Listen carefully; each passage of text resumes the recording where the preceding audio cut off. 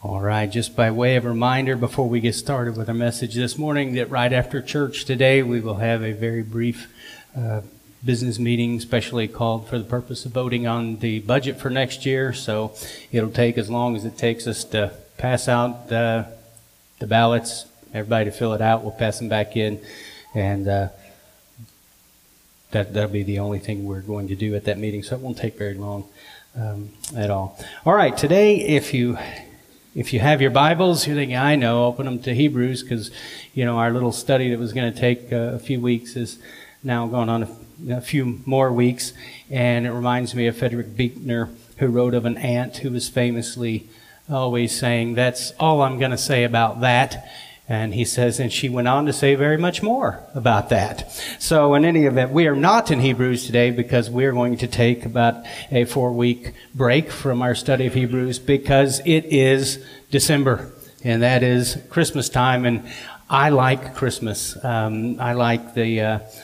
just like the feel of the weather. I like the smells coming from kitchens, and I like the lights. And I know that it's not biblical or scriptural in the sense that that's not what Christmas was at that time, but that's what it's become for us to celebrate Christ coming to us. And there is some historical foundation for this time of year. Of course, we don't know the exact date in which Jesus was born for a lot of reasons. The main one of which is that they used a different calendar than we do. They had a lunar calendar and had the months don't all line up. The days aren't exactly the same. And we use a more modern calendar than they had. So we don't know the day exactly, but we do know the month that the angel came to Mary, and we can assume that she conceived very soon after that. And so if you just roll the clock forward 9 months, because we know that's generally, you do end up about this time of year. So there is a sense in which people say, oh, it's not even when Jesus was born. He's probably born in April. No, it was about, we do know some, do have some knowledge of the timing of his birth. So we're going to talk about Christmas for the next 3 or 4 weeks, because obviously it's Christmas. So we're going to start, I think, where all Christmas series or all Christmas considerations of Jesus should begin, and that is in the beginning. And so not in Genesis in the beginning, but the other in the beginning, which is John. So if you have your Bibles, turn to the Gospel according to John, and we're going to talk this morning about the giver of the gift, the nature of the gift, the giving of the gift, the reason for the giving of the gift, and the reception of the gift. I know you say you just violated Hosey's points or advice, Brother William, because now you have 5 points, and anything beyond 3 is supposed to be a 2-part sermon. Well, we're going to move pretty quickly. So we'll talk this morning about the gift that was given and the reason for it primarily. So we see in the Gospel according to John, he begins, as I said, where all consideration should, and that is in the beginning. So those are his first 3 words. This should immediately take your mind to Genesis, and that is quite intentional. The writer is trying to get us to understand that when we talk about the Word becoming flesh, it is a creative act. It is a creation rehappening. He's reshaping the world. That is not to say that Christ was not pre-existent, and we'll talk about what that means in a few moments. But in the beginning, it's supposed to take us back to Genesis, because he's going to equate the Word, it says, was with God, and the Word was God. He was in the beginning with God. All things came into being through him, and apart from him, nothing came into being that has come into being. In him was life, and the life was the light of men. And the light shines in the darkness, and the darkness did not comprehend it. Some translations will say, did not overcome it. Notice who the giver of the gift will be. It is God. It is his plan. It is his doing. It is his initiation from the beginning. In the beginning was the Word. Now, we need to understand that when we read the English translation, we're reading exactly that. It's the translation of a particular word. And in Greek, that word is logos. And so when we talk about the Word, it is the Greek word logos. Now, because we can get confused, my grandmother, rest her soul and bless her heart, fully believed that seemed to believe that when you talk about the Gospel of John and it says, in the beginning was the Word, what she pictured in her mind was a King James Version, leather-bound, black Bible. Okay, that was the Word that was pre-existent, the Word of God. Okay, understand when John says, in the beginning was the Word, he is not talking in this context about Scripture. Okay, this is not a reference to the Bible. This is a reference to the Logos. You say, well, isn't that translated word? Yes, it is. But in Greek philosophy and philosophical thought, the Greeks had an understanding that in the universe there is order. And something put that in order. It is what we would call an intelligent design theory. They didn't call it that. They called it the Logos. And what John is trying to do is he's trying to capture the minds of those in the Greco-Roman world who have bought into this Greek philosophical thinking that in the universe, if you look, there is order, there is consistency. The stars move at a particular rate in a particular way all the time. There are seasons and they happen regularly. There's day and night. That there is a rhythm to the universe, and something or someone put all that together. There is, in their thinking, a creator. The Greek philos, or philosophers, believe that it would just be illogical to look at something created the way it has been and conclude from that there is no creator. That does not make any logical sense to them. So they develop this whole philosophical discussion about the Word, or in their language, the Logos. And so what John is saying is this: yes, you are right, Greek philosophers. There is a Logos. There is an organizing being. There is someone who put all this together and keeps it all going. And in the beginning, he was this Word, was the Logos. And now John says, I'm going to tell you who the Logos is. In the beginning was the Word, the Logos, and the Logos was with God. And not only was he with God, but he was God. And he says, he was in the beginning with God. And this, in verse 3, is how you know that the Logos is not a reference, or the word is not a reference to the Bible or Scripture, as in the Word of God. You get to verse 3, because it says, all things came into being through him. The Logos is a person. It is Christ. And apart from him, nothing came into being that has come into being. In him was life, and life was the light of men. And the light shines in the darkness did not comprehend it. Notice that as we prepare our hearts and our minds to see this magnificent gift that is about to be sent to us, that it is God, it is the Logos, it is Christ himself as the creative agent of all that is, all that ever has been, and all that ever will be. He is the one giving the gift. And so often at this time of year, we need to recognize when we talk about things like, the reason for the season, we would need to remember Jesus as given to us. Understand that the fact that we have received Christ means somebody gave Christ. In this case, Christ is giving himself. And he says, all things came into being through him. It's interesting to think about, and it's almost one of those paradoxes. If you think about it too hard, your mind starts really beginning to unravel your own thoughts, if you know what I mean. But you think about Christ created his own mother. He's the giver of life. She would have no life were it not for him. And yet, he condescended to be born of her. When we talk about condescension, we mean to step down from, to lower oneself. The degree to which he condescended is infinite. His glory was infinite. His power was infinite. His person, his wonder, his character was perfect, and everything about him was to the highest superlative. And yet he came to be born of one he himself had created. Magnificent, the giver of this gift. Magnificent, the giver who pours out not someone else's life, but his own for us. Say, well, there was a sense in which the Father gave the Son, and John will pick up on that idea too, right? John 3:16, everybody knows John 3:16, right? For God so loved the world that he gave. He is the giver. Well, which is it? Is it Jesus giving? Is it God giving? Yes. Okay. And it pleased the Father to crush the Son. I don't know if you've ever given someone a gift that you yourself treasured. I think, well, how do you mean?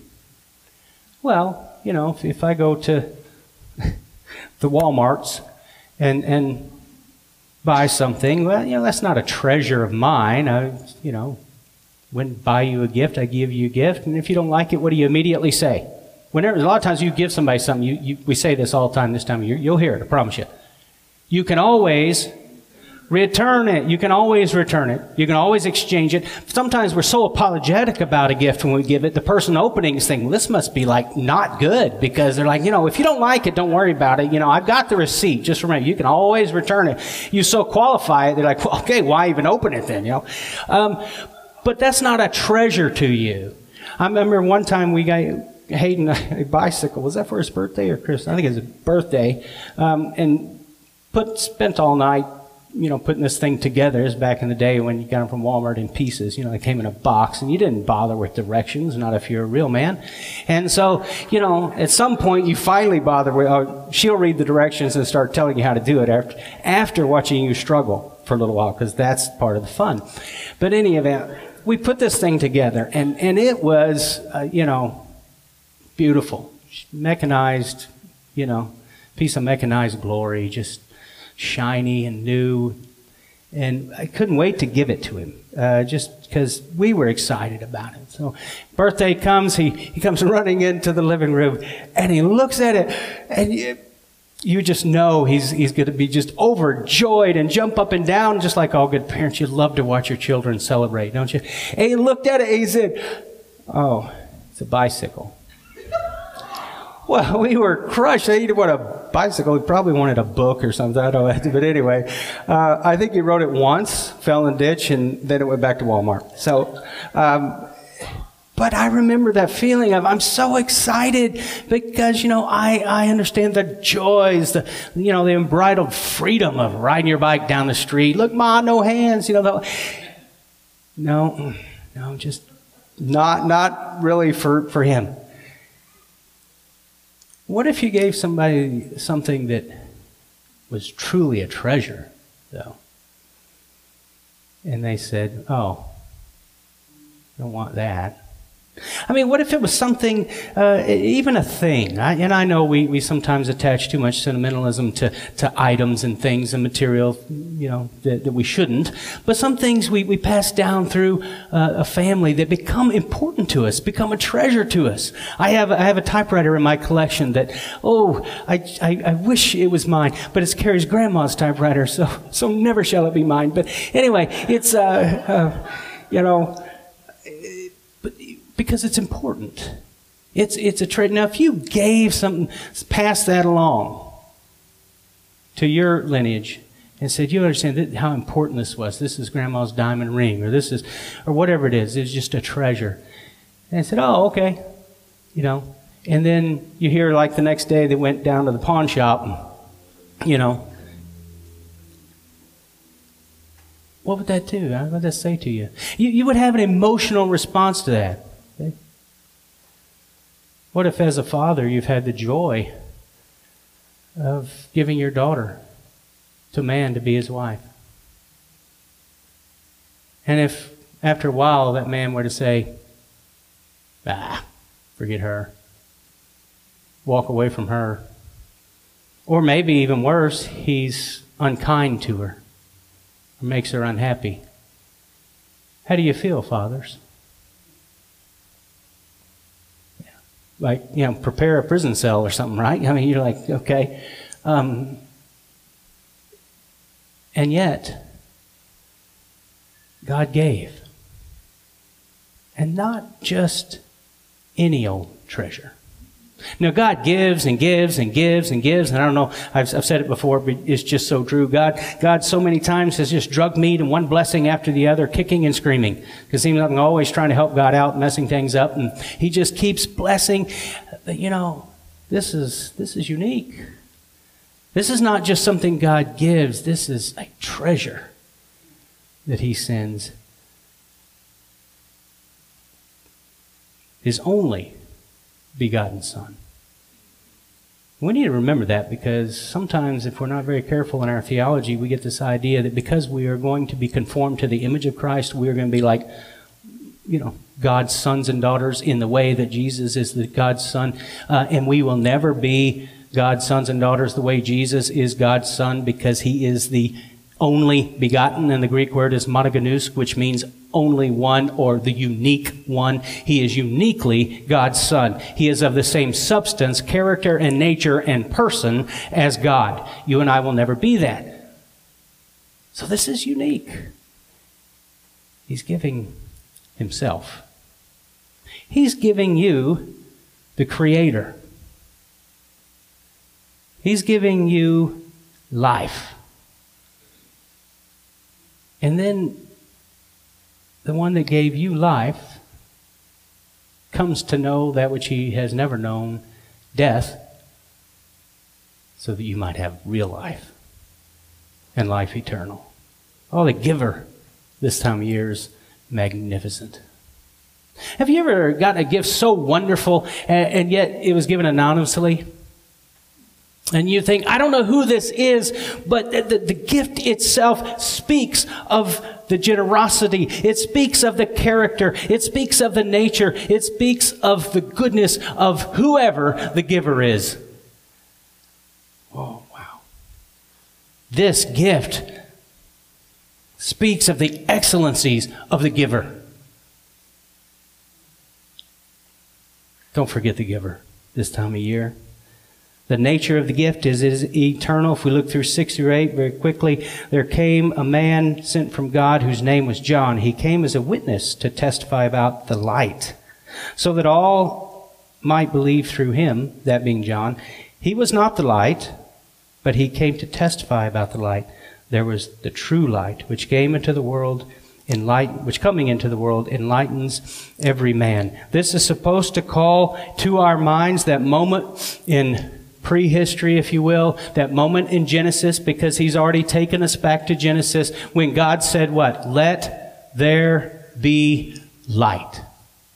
This is the nature, the magnitude, the eternal nature of the Christ. And you can receive a lot of gifts in this lifetime, and you know, prayerfully, you know, you have. I'm sure you've been well blessed, as I have. None of those things are going to last forever. None of it. Except one. There's one gift you've been given that will last into eternity. And that is the Christ. That you will take with you. Everything else you will leave behind. The nature of the gift is that He is eternal. He is the light. Verse 10 and following, He was in the world. And though the world was made through Him, the world did not know Him. He came to His own, and those who were His own did not receive Him. There's some discussion about whether or not He's still talking about the world, or if that in verse 11 He's transitioning to a smaller and smaller group of people. He talks about first the whole world didn't know Him. And then when in verse 11, when He talks about coming to His own, He's talking about the Jewish people. And they, of all people, should have known Him, but they didn't. They didn't receive Him. And then gloriously, but as many as received Him, to them He gave the right to become children of God, even to those who believe in His name. Who were born not of blood, and bear this in mind, nor the will of the flesh, nor the will of man, but of God. You know what he's saying right there? You were not born into the kingdom of God because of who your family is, not by blood. Okay? You were not born into the kingdom because your mom and dad happened to be Christian. You were not born into the kingdom by the will of the flesh. In other words, you weren't born into the kingdom because you decided to be born into the kingdom, because you decided to do this or that. Okay? It was not your decision. It was not your doing. It was God's doing. And it wasn't by the will of man. In other words, nobody voted to have you into the kingdom or not. And some of you, if you're like me, you're glad there's no vote, right? I mean, we do vote at churches, whether to have members, but when it comes to salvation, people don't get to vote up or down on you. There's only one will, and that is by the will of God. You say, but I have to receive Christ. You do. But it's up to God. It is. Explain that. I can't.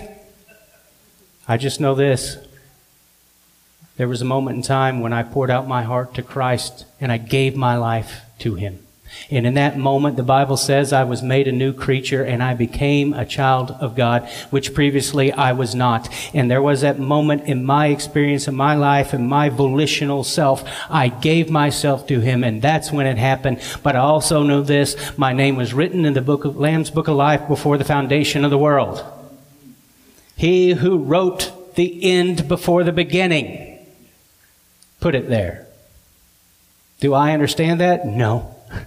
Do I rejoice in that? Yes, I do.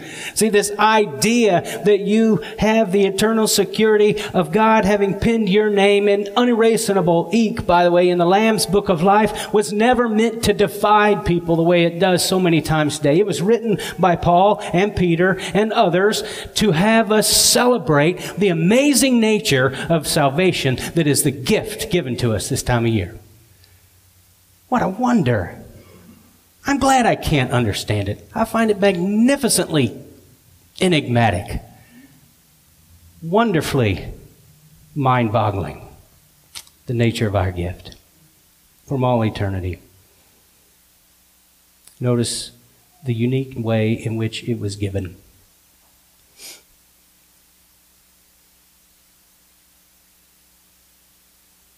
And the Word became flesh.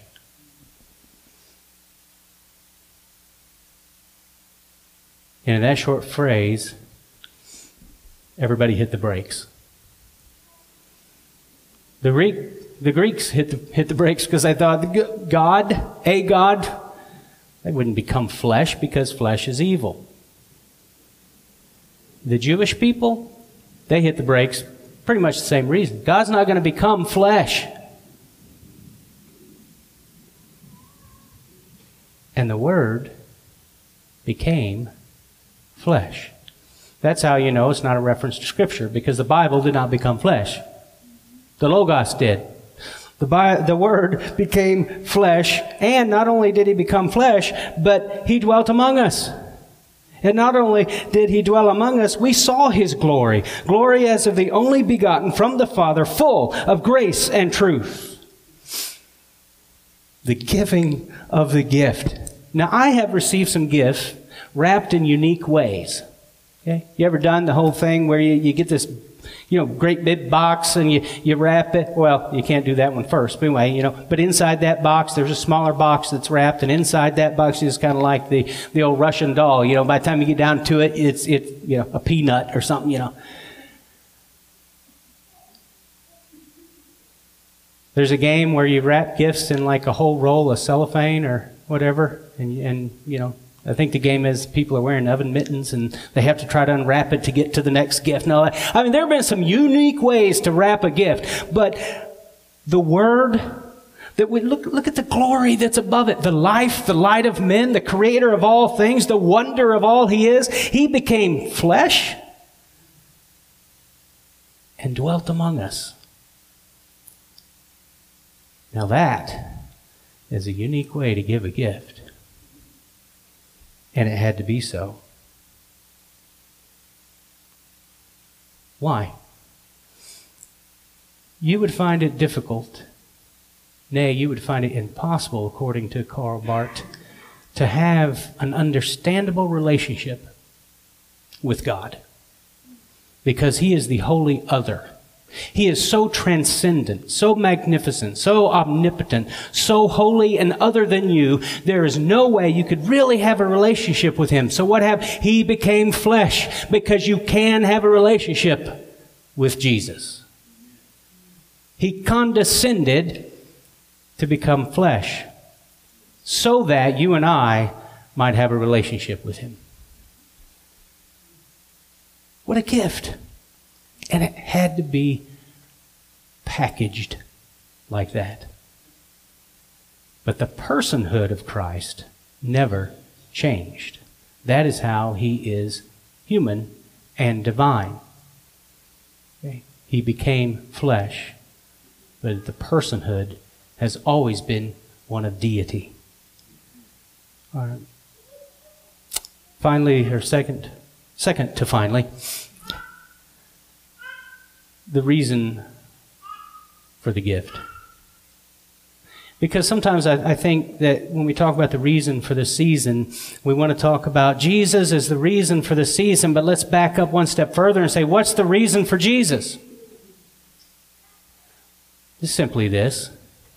And it's not John 3:16, by the way. Because everybody knows John 3:16, and it's a wonderful verse of great truth. And hopefully that when people see the sign at the ball games or wherever, John 3:16, maybe it might compel somebody to get their Bible out and actually look up John 3:16. Or maybe they wouldn't do that anymore, William. You're so old school. They would Google it, right? Somebody says, what's John 3:16? Well, they'd Google it. In fact, before you finish the question, sometimes your children, if they're like over the age of 2, have already Googled it by the time you finish the question. Okay, so John 3:16.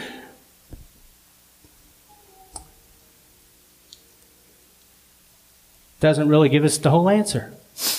The reason for Jesus, well, God so loved the world that He gave His only begotten Son. Why? Because whoever believes in Him shall not perish. Are we perishing? What is the reason for the season? And it is not just that Jesus can be Savior. Why does He need to be a Savior? Because we need saving. The reason for the season is this, verse 18.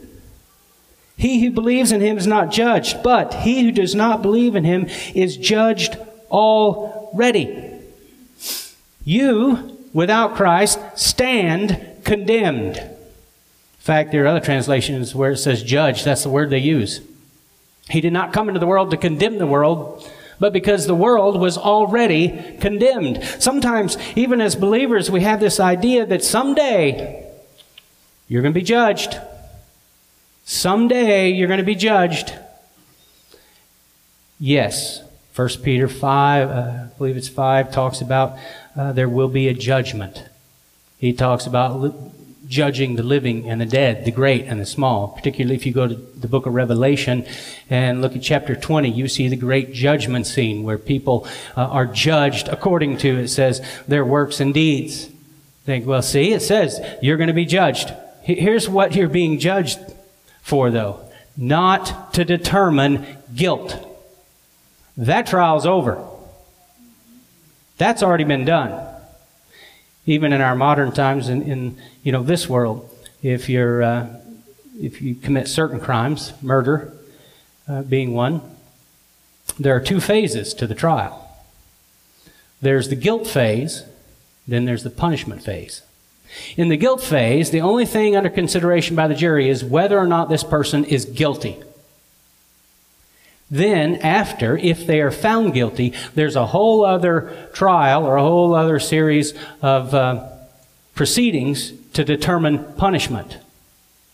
But they're 2 separate things. And that's what we need to understand when we talk about being judged by God. It is not to determine whether or not you are guilty. You are.